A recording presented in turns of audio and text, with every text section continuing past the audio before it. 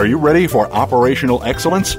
Welcome to the Visual Workplace, work that makes sense, where your host and visual workplace expert, Dr. Gwendolyn Galsworth, shares powerful visual principles and practices to optimize your operations and make them safer, faster, better, and far less costly. The Visual Workplace. You can't get to excellence without it. Now, here's Dr. Gwendolyn Galsworth.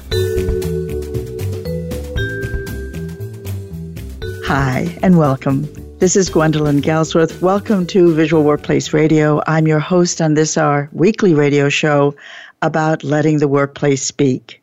In each of our shows, we look at some aspect of that, of how to embed the intelligence of our operational system into the living landscape of work through visual devices and visual mini-systems.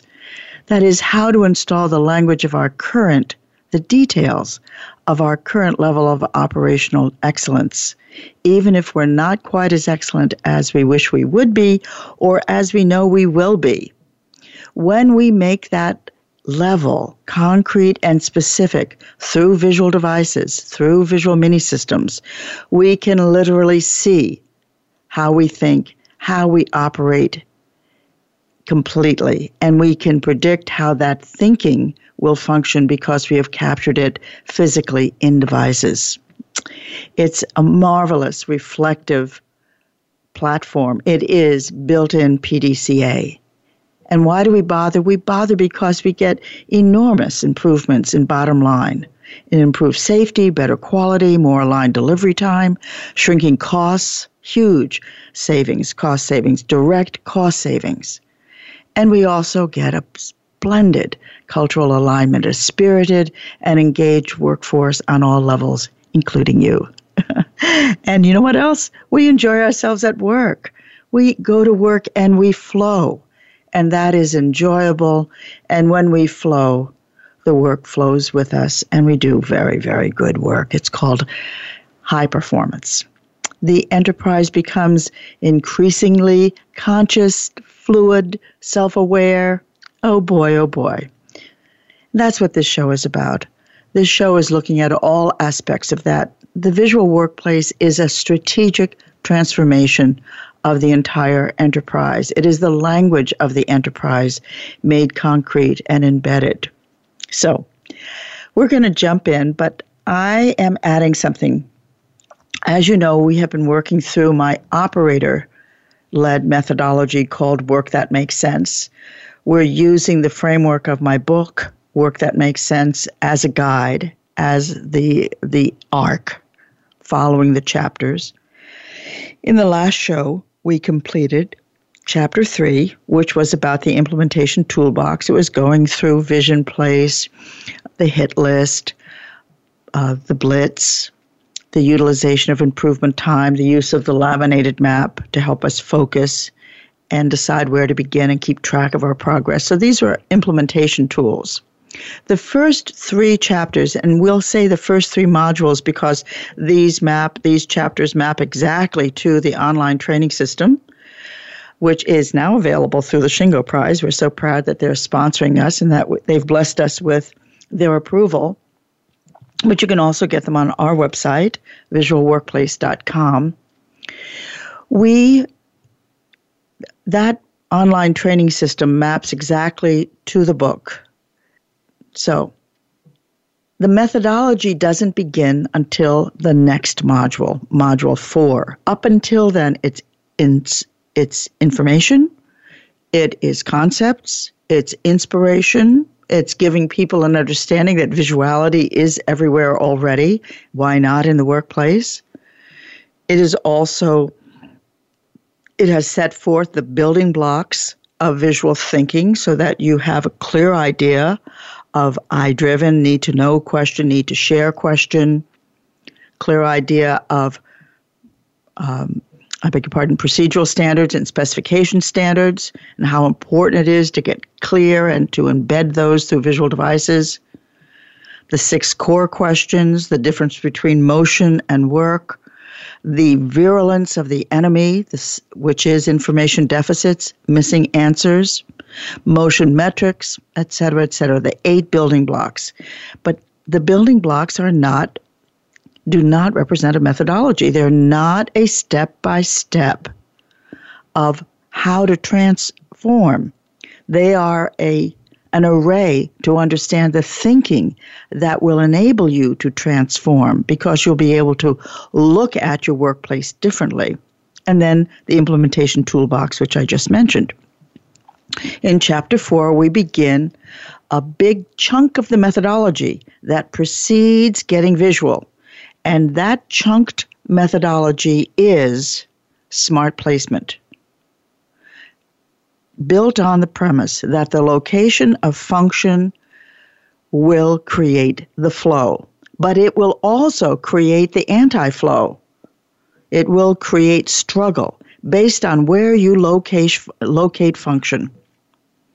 And in most companies, in most departments, in most cells, whatever your work is, whether it's purchasing or it's welding, the location of function will impact the amount of actual work you get done during the day. And the premise is you come to work. You're an honest person with integrity. You don't come to slack off. You actually want to accomplish something. You want to be a hero at work. We talked about that several months ago, about people come to work to be heroes. That's the job of management, to help people attain that, to help them feel that completeness and that contribution. We are beings of improvement. The mind is a pattern-seeking mechanism. That pattern is improvement. We find a pattern, and then as soon as the mind recognizes that first level of pattern, it may take a moment to appreciate it, saying, wow, I really understand this. But then the mind will, may I say, involuntarily, or another way to say that is automatically, put things together in a new way, find the next level of pattern. The mind is naturally curious. I want to say it differently. It's not that it's naturally curious, but the pattern-seeking mechanism of the mind is built-in, hardwired to our brain function, to our involuntary brain function. That is true of me. That is true of you. It is true of every CEO. It is true of every operator. It is true of every human being, whether they work or don't work, whether they're the queen of the May or they are the hardest working welder in the entire world. Their brains, our brains, are hardwired to seek pattern. The involuntary part of our brain, involuntary as our heartbeat, is sight dominant. It is continually seeking to find and interpret visual data. So we're always scanning the periphery.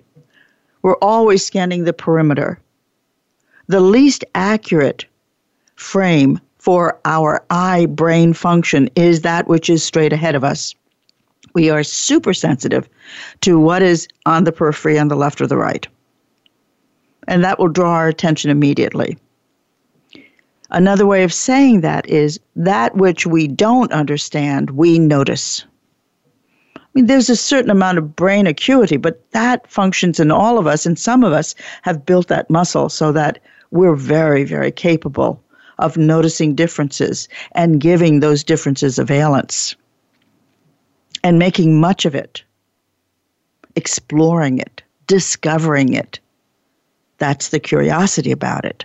It's an appetite, and it's an appetite that can be enhanced and amplified. It's part of what we do when we train visuality. We develop, we feed the flame of curiosity. We make people interested in their world because the world is interesting and because it's so responsive to what our brain and our mind wants to seek in understanding. We seek to understand. Okay? So we take our understanding of that basis. I very much built this into the methodology. In fact, the methodology taught me more and more that I was on the right track when I created these modules called Smart Placement. There are 4 modules, and they look at, they study, they analyze the layout of function. against the background understanding that function plus location, the location of function, will determine the flow. The speed of the flow, the direction of the flow, the complexity of the flow. And within that flow is either safety or complexity and therefore non-safety. Within that flow is either the deliverance of work content or the struggle to do that. In the visual workplace, we are stating quite clearly that the unseen barrier of missing information is the enemy. It is an enemy that is unnamed in any lean context whatsoever. Any of the lean methodologies, the JIT methodologies, it shares in common the importance of flow. Ono said it. Flow where you can, pull where you must. Kanban is adaptive. It is not natural. It is adaptive. You create the vacuum. You starve the vacuum. You starve the material, and a vacuum is created, and that pulls if you're ready for it. Flow where you can, pull where you must. So it's fantastic. But lean and the huge array of strategies around that do not address information deficits. The one that gets closest to it, but it is not a bingo, is TWI, which never began as part of a lean strategy. You know, it came from World War II. It was because we were so critically in need of understanding work content that the military stepped in and said, okay, we're going to understand content by identifying its elements, standardizing, creating modularity, creating repeatability, reliability, because you know what? We don't have time. We are already late. So that happened really fast. And this marvelous TWI, training within industry methodology, was born, was developed, was utilized, and it came back to us about 7 or 8 or 10 years ago. It was quietly in the filing cabinets of our bureaucracy, of our military, somewhere in the Smithsonian, the dusty corners of the Smithsonian, came forward, and it's very important for industry, but it doesn't address information deficits. It doesn't address the microtransactions, the negative microtransactions that are the triggers for the struggle, the nameless struggle, the invisible struggle. The enemy is invisible. Information deficits are by definition not there. Missing answers are by definition not there. But they cast a shadow, a residue, sticky stuff. It's called motion moving without working. We learned about that in the 8 building blocks. But what we're going to do in smart placement is we're going to find the motion that is triggered by unsmart placement. And there's a technology to this, and we teach our operators, our value-add associates, to find it. And man, they find it. They dig in, they find it, they own it. That's Module 4, and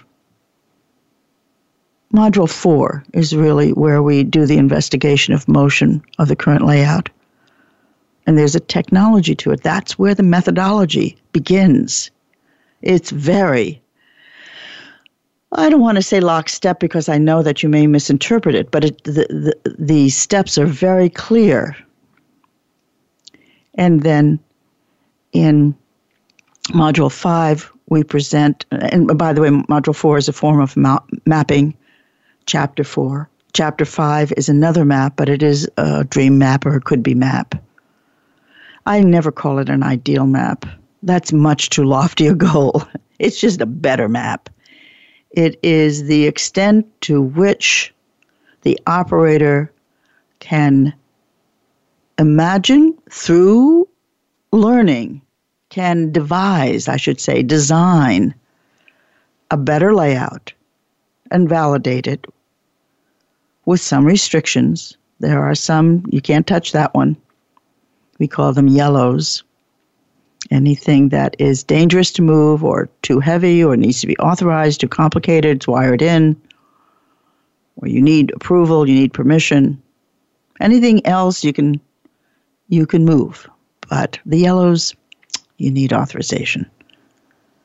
So I'm giving you a thumbnail of this because actually today is not going to be about Chapter 4. It's not going to be about the first map. Because I was thinking about how to make this successful for you so that you're really learning something useful. And what I want to do is talk about the training function.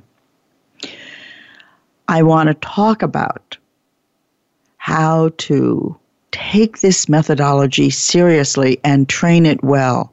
And in training it well, be the anchor to the transformation. The transformation happens in the training room based on the growing skill of the trainer and the training function. When we train trainers, we watch and we coach and we actually demonstrate. One of us will do the first cycle, but we won't do the second. The second cycle, one of the trainers in your group stands up and does what I or Annie or Brett has done.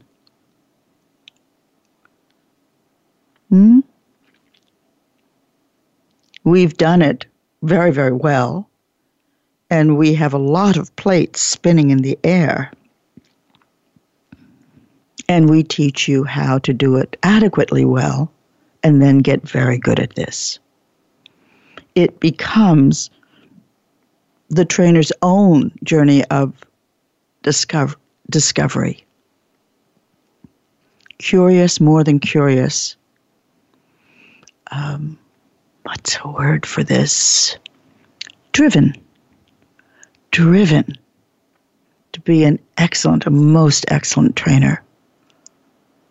To create an appetite in others and to support that.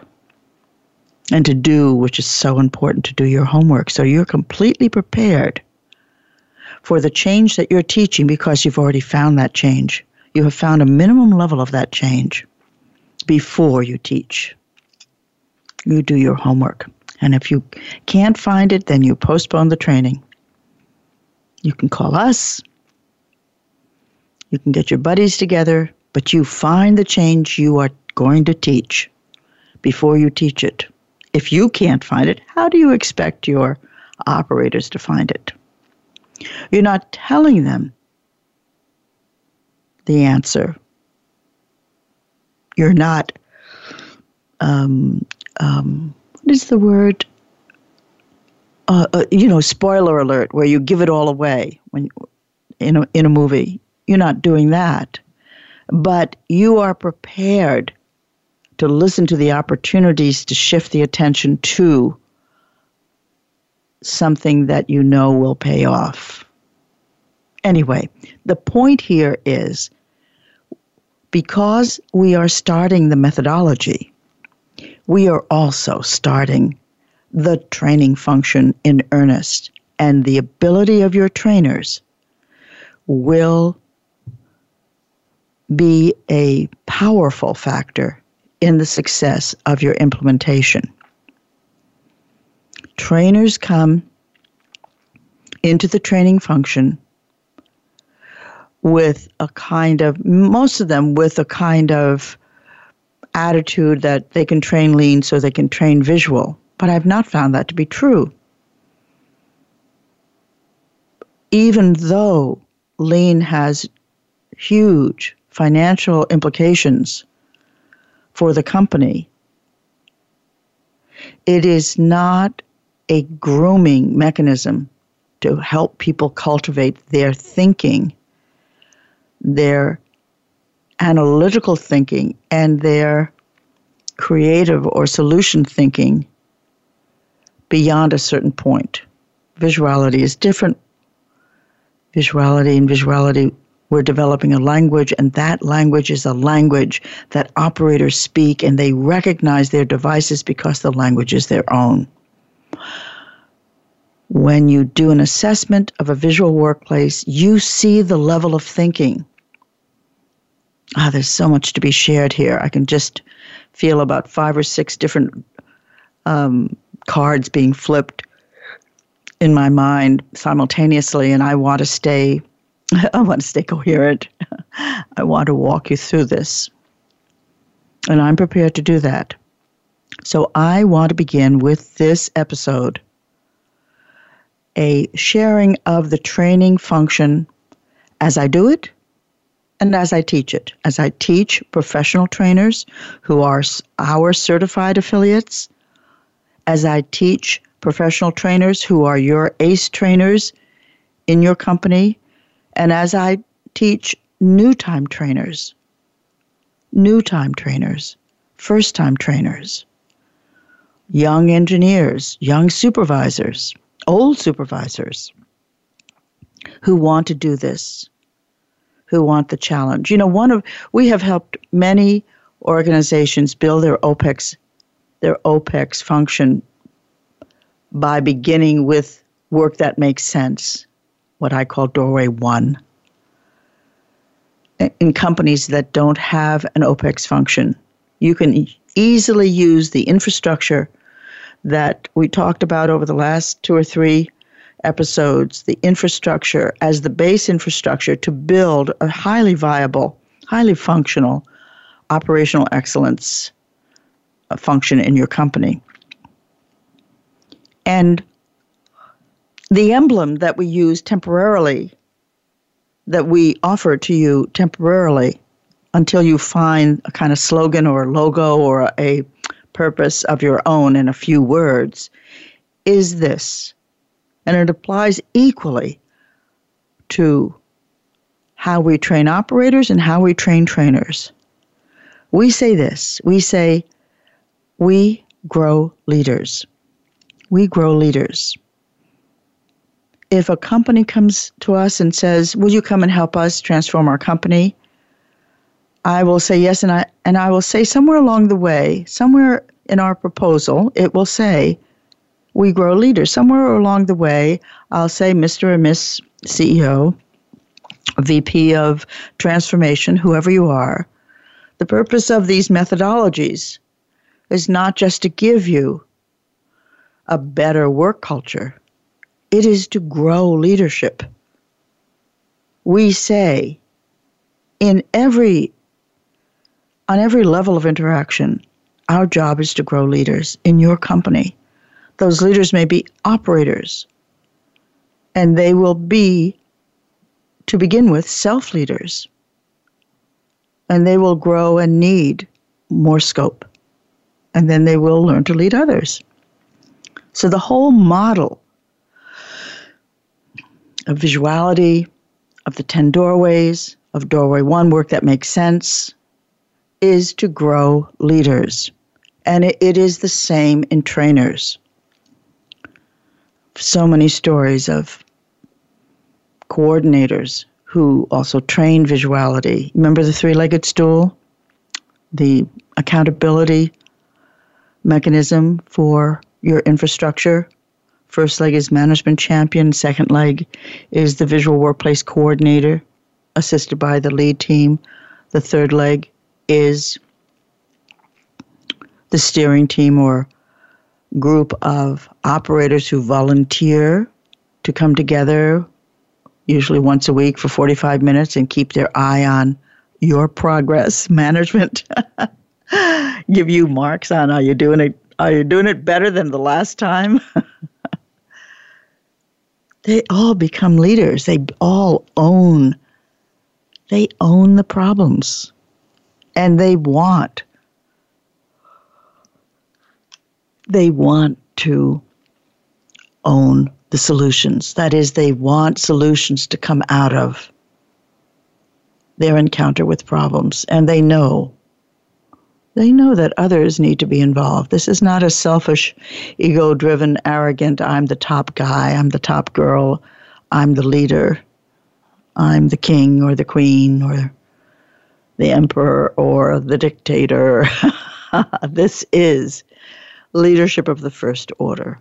This is Barracuda leadership. I spent 13 shows talking to you about leadership in the fall. And a Barracuda leader is called a Barracuda leader because they're always hungry. They're always hungry. Lunch for them is the problems. The big ones that you can see and the invisible ones that are ready to bite you when you're not looking.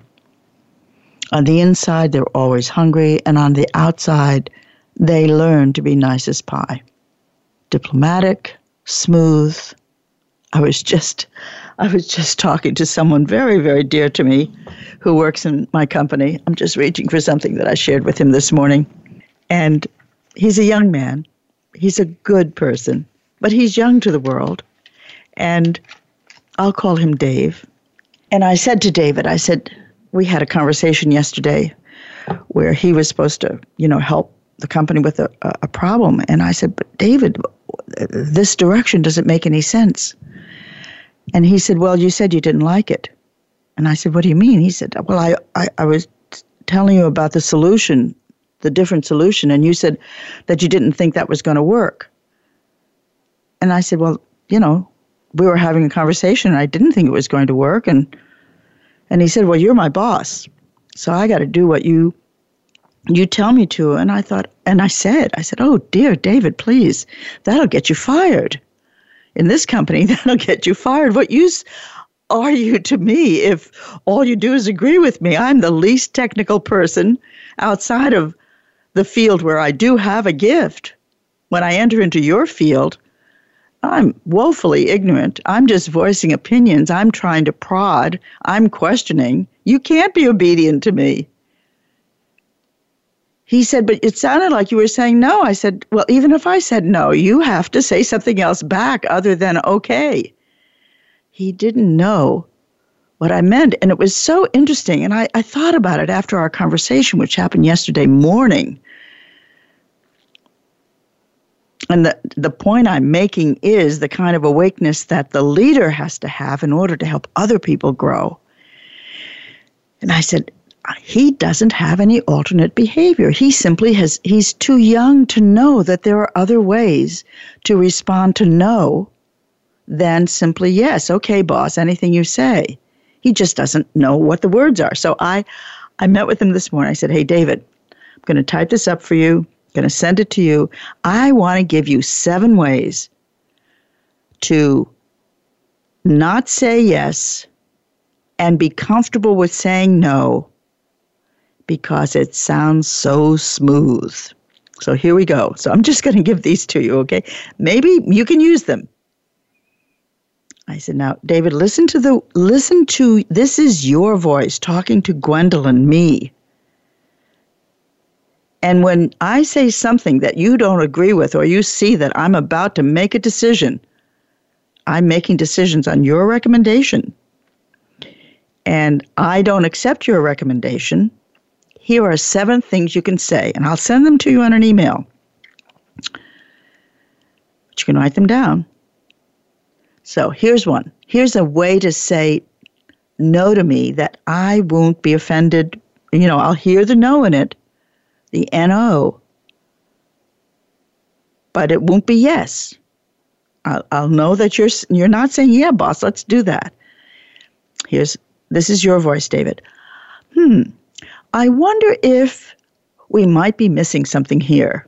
You say that when I'm talking out of a paper bag, when you know that I'm ignorant, or when you know that I'm just stressed out and making noise. I wonder if we might be missing something here.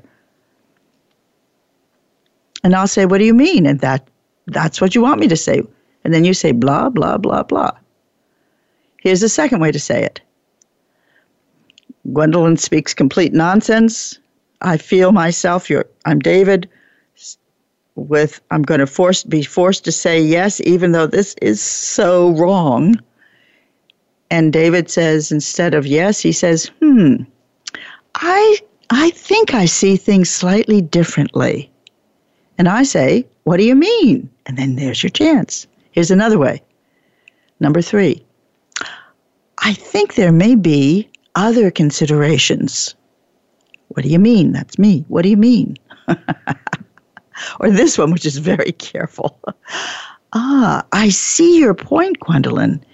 And would you also want to take the following into consideration? That's being very careful. And here's number 5. I wonder. And I'm giving him this, and I can feel him say, oh, yeah, that gives me different ways to say no without sounding like I'm crossing the line, which I'm afraid to right now because I'm so young. I'm supposed to say yes to all the adults in the room. This is David. She's a wonderful young man. And here's a strong one. Gwendolyn, it's hard for me to kind of agree with that. What do you mean, says Gwendolyn? Or here's a really cool one. This is number 7. David, you can say this.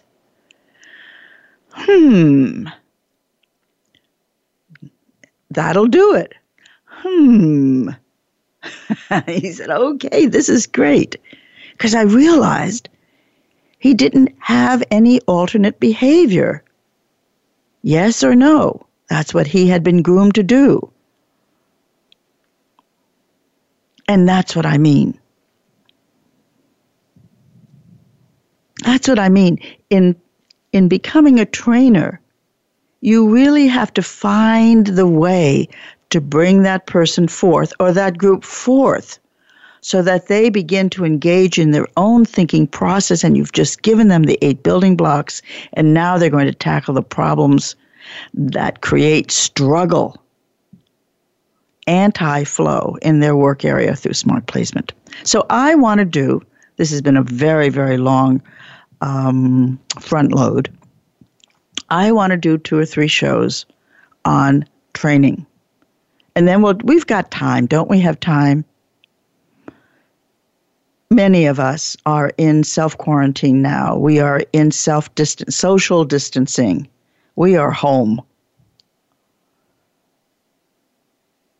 This show that I'm recording right now will air sometime in towards the end of April, if not first week in May.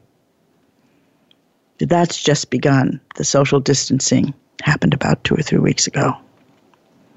Boy, did it happen fast. So let me take the opportunity to bring you into the training function. We have very rich, very complete experience in this.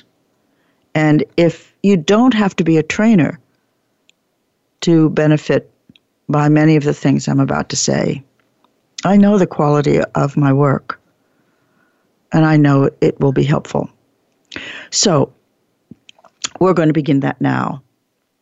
I was hoping to get through a certain mechanism by the end of the show today. I won't get that far, but this may take 3 shows. It may take 4, but I want to talk about the training environment. I want to talk about the homework. I want to talk about the training arc, how to prepare. I want to talk about normalizing activity, what we do to get a group ready for learning. I want to talk about checking for understanding. The trainer is the anchor point for the transformation. This isn't, we don't train in the classroom and then turn it over to the supervisor. No, we have a training for the supervisor so that they can become a viable and a useful coach when the trainer goes on to another cycle. The supervisor is definitely going to be involved, but we don't just train and then turn people loose. This is a learn and do, learn and do, learn and do. And people have to be brought into this. They have to learn how to learn and learn how to do. And you have to, as a trainer, learn how to see and how to support and how to teach with no answers. That's very interesting as well. That's very rich. I love to train this stuff, and I love to train trainers. So let me begin this, okay? Did I tell you that if you've got a question or you want to email us, you can do so at radio@visualworkplace.com. Honestly, I wish I were more market-oriented. Somebody just stuck a note under my nose saying, would you please announce our website and our email? Okay, our website is visualworkplace.com. And the email, you can contact us through our website, or you can just use radio@visualworkplace.com. Love to hear from you. So let me set up the premise. And the name of the show, which we'll move over to the next episode as well, is How to Become a Brilliant Visual Workplace Trainer. How to become a brilliant visual workplace trainer. Are there natural-born visual workplace trainers? Is training visuality so different from training other topics like lean? How much is a trainer responsible for people's learning and for their implementation results? What are some common training mistakes? How do I avoid them? And what are the tricks? And what are the golden secrets? Okay? Successfully training workplace visuality creates results that build the bottom line and strengthen employee engagement and cultural alignment. It happens in the training room, and it happens on the floor during the implementation. Factors that influence that is the training room space itself, is giving and receiving feedback to the trainer in training, is the continuity that you set up in teaching and in teaching values. It is a habit of not relying so heavily on people's creativity that everything becomes a brainstorm. Success in training visuality recognizes the central role of supplies. Remember, we talked about the supply cart, the supply cabinet, having supplies handy. Remember, we talked about that, and I think the last show, it might have been the show before. It also depends on not standardizing too soon. It depends on what I mentioned already, doing your homework as a trainer. And it also depends on training effectively across multiple shifts and defining and supporting reasonable expectations of senior management in terms of their role. So, let us begin that. So, I'm going to begin with the premise, which is something that I've noticed. Training visuality is different. When we train anywhere, our first job as trainers is to inspire first. You inspire first. You open the vision first. This, for me, is not reduced to what's in it for me. It's nothing so crass and so materialistic as what's it going to do for me? What's in it for me? It's not like that. We inspire the human spirit. We present a vision that is compelling and reachable, and it is reachable in the moment. So people say, I get it. It's one of the purposes of the vision place that we talked about at the beginning of the toolbox. We inspire first, and then we inform. That's how transformation happens. And remember, I said this a long, long time ago, a visual implementation of visual conversion. I'm usually talking about a visual conversion that begins with operator-led visuality work that makes sense, will trigger a 15 to 30% increase in productivity. You can think of it as throughput. Of 15 to 20%, we've seen as a documented high of 42%. And it wasn't just because the company that particular department was in such sorry shape. No, it was because of the incredible analysis and insight and improvements that the operator teams created. And yes, that was 3 shifts. It's not easy. If you're already lean, we often see 15% increase in throughput because there are usually huge drops between functions, between departments. We're not paying attention to the macro flow. We got the micro flow. We got the standard work. We don't have visuality. Visuality creates visual linkages. Okay. So to get to that inspiring, informing, and achieving these kinds of results, here's your first requirement as a trainer of visuality. You're going to have to love the stuff. You're going to have to fall in love with visuality as a paradigm, with the spirit and the expression of the visual workplace.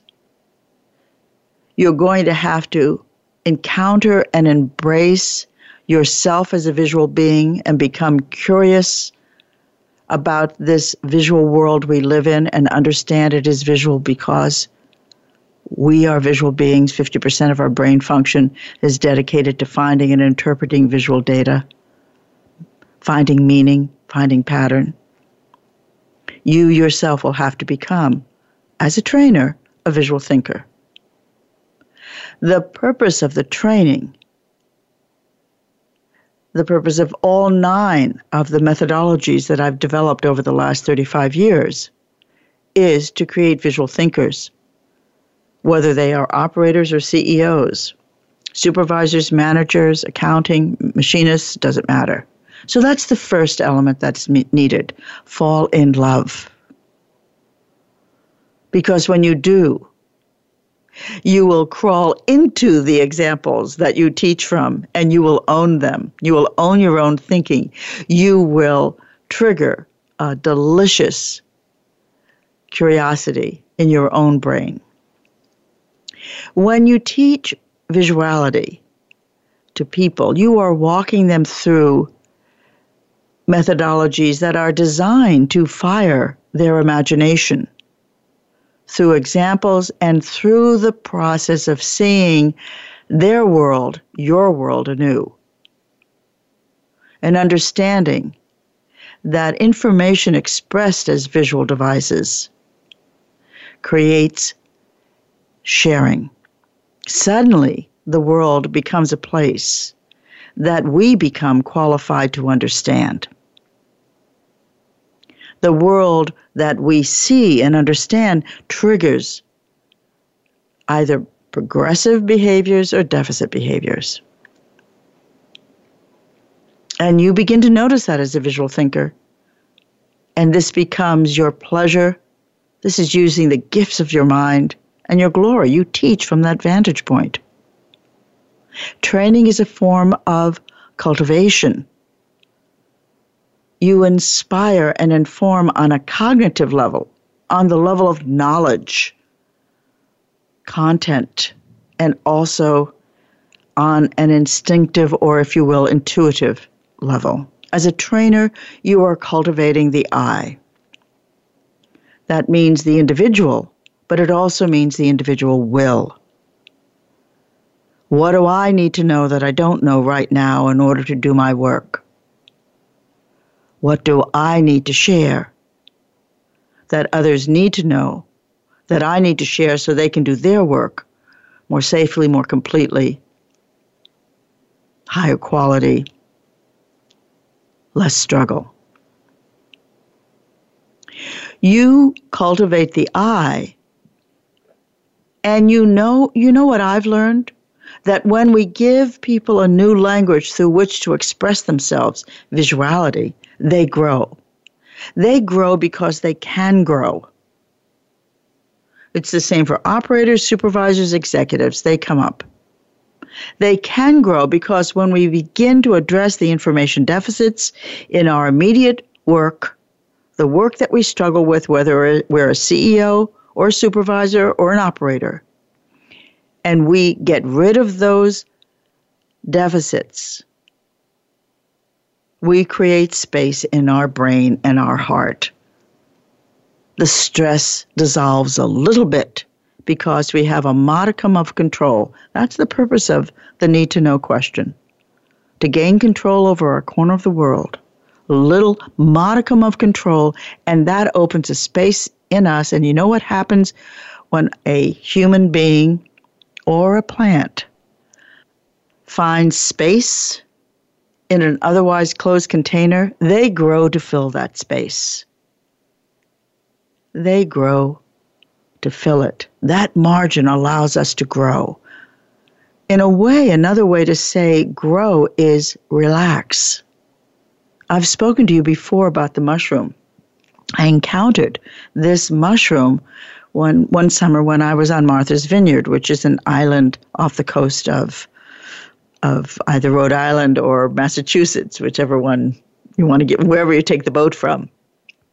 And there was a mushroom sitting there in the middle of an asphalt road, not far from where I saw Jackie Kennedy, on a bicycle with her then boyfriend Maurice. Just about maybe 700 or 800 feet from that memorable spot, there was a little mushroom, and it was sitting with a little cap of asphalt on its head. It pushed through because it needed room. It had an ineluctable, unstoppable need to grow. We have that. If a mushroom has it, I assure you, we have it too. So that's the basic kind of feeling paradigm of what happens when you train the delicious methodologies of visuality. You know, I don't know which came first. I really don't. I've been doing visuality for decades. And I have also been meditating for decades. And for me, the two kind of have merged. When I meditate, I sit quietly and I just commune. There's no content. I'm not thinking about anything, nor am I following steps. I sit, I relax, I feel. It's taken me decades to feel, but I can now go inside and feel. And what I feel is a gratitude. It just comes up. As soon as I relax, I start feeling, unless I'm really, really have had a very bad day, then it takes me a lot longer. I need to take a hot bath first, do something, watch Netflix. But I sit in myself and I bring all this mental energy, because I'm really a mental case. I love to write and I love to think. I bring that energy down into my heart, and my heart opens like a little flower. It relaxes. All of that stuff that's in my head comes down, and it kind of nourishes my heart. It changes, and I sit and I commune. Who am I communing with? I don't know. But whatever it is, it's bigger than I am. I'm communing with something that is bigger than I am. You might call it God. Someone else might call it consciousness. Somebody else might call it gratitude. And that's what I do when I meditate. I feel a flow inside of myself. And what I look for as I've developed these trainings is a way for that to happen as people learn, for people to feel good as they're learning, and to have an honest curiosity, a genuine curiosity about discovering new things. I find the whole idea of discovery teaching to be a very rich opportunity to both understand how far you can go in training and helping people grow, and how far you can go in yourself. I often talk to trainers. I remember this several times last fall with this group I'm working with in Mexico. Young trainers, engineers. They went through a certain kind of socialization as an engineer, and I would watch them teach, and I would say, I remember one gentleman, his name is Eder, wonderful, wonderful, wonderful person, wonderful heart, very clever engineer, and he was very competent. And I said, you know, you are a very competent trainer and I have very little feedback. Let's go have a cup of tea, or let's do something else because I don't have much to tell you. Except this one thing. You have to make sure you're learning when you're teaching. You have to make sure you are learning when you're teaching. I call it, Eder, discovery teaching. And the way that you learn is you listen to the people you're training in a slightly different way than you're doing now. You listen to what they're saying. And if you get it too fast, you're not really listening. Listen to what's underneath. Listen. Establish a deeper flow with them, and that will teach you. Because if you're not growing in this teaching, the teaching is unsuccessful. This is simply a condition that you need to get acquainted with, and you'll enjoy yourself so much more, and it will be so much more rewarding for you, and it will be more rewarding to your students, to the operators. Discovery teaching. And I have nothing else to say to you because you're competent. But you need to listen, you need to receive, and you need to discover as you're teaching. Discovery teaching. Work on that. And let me see it the next time. I'll point out opportunities whenever you're either talking to me or someone else. I'll say, now, that's discovery. What you just did is discovery teaching. Bring that into the classroom. Bring it onto the floor. So this is a very, for me, this is just the juiciest topic. I love visuality and I love teaching it. I will say that we learned a great deal. I ask that these episodes are useful to you.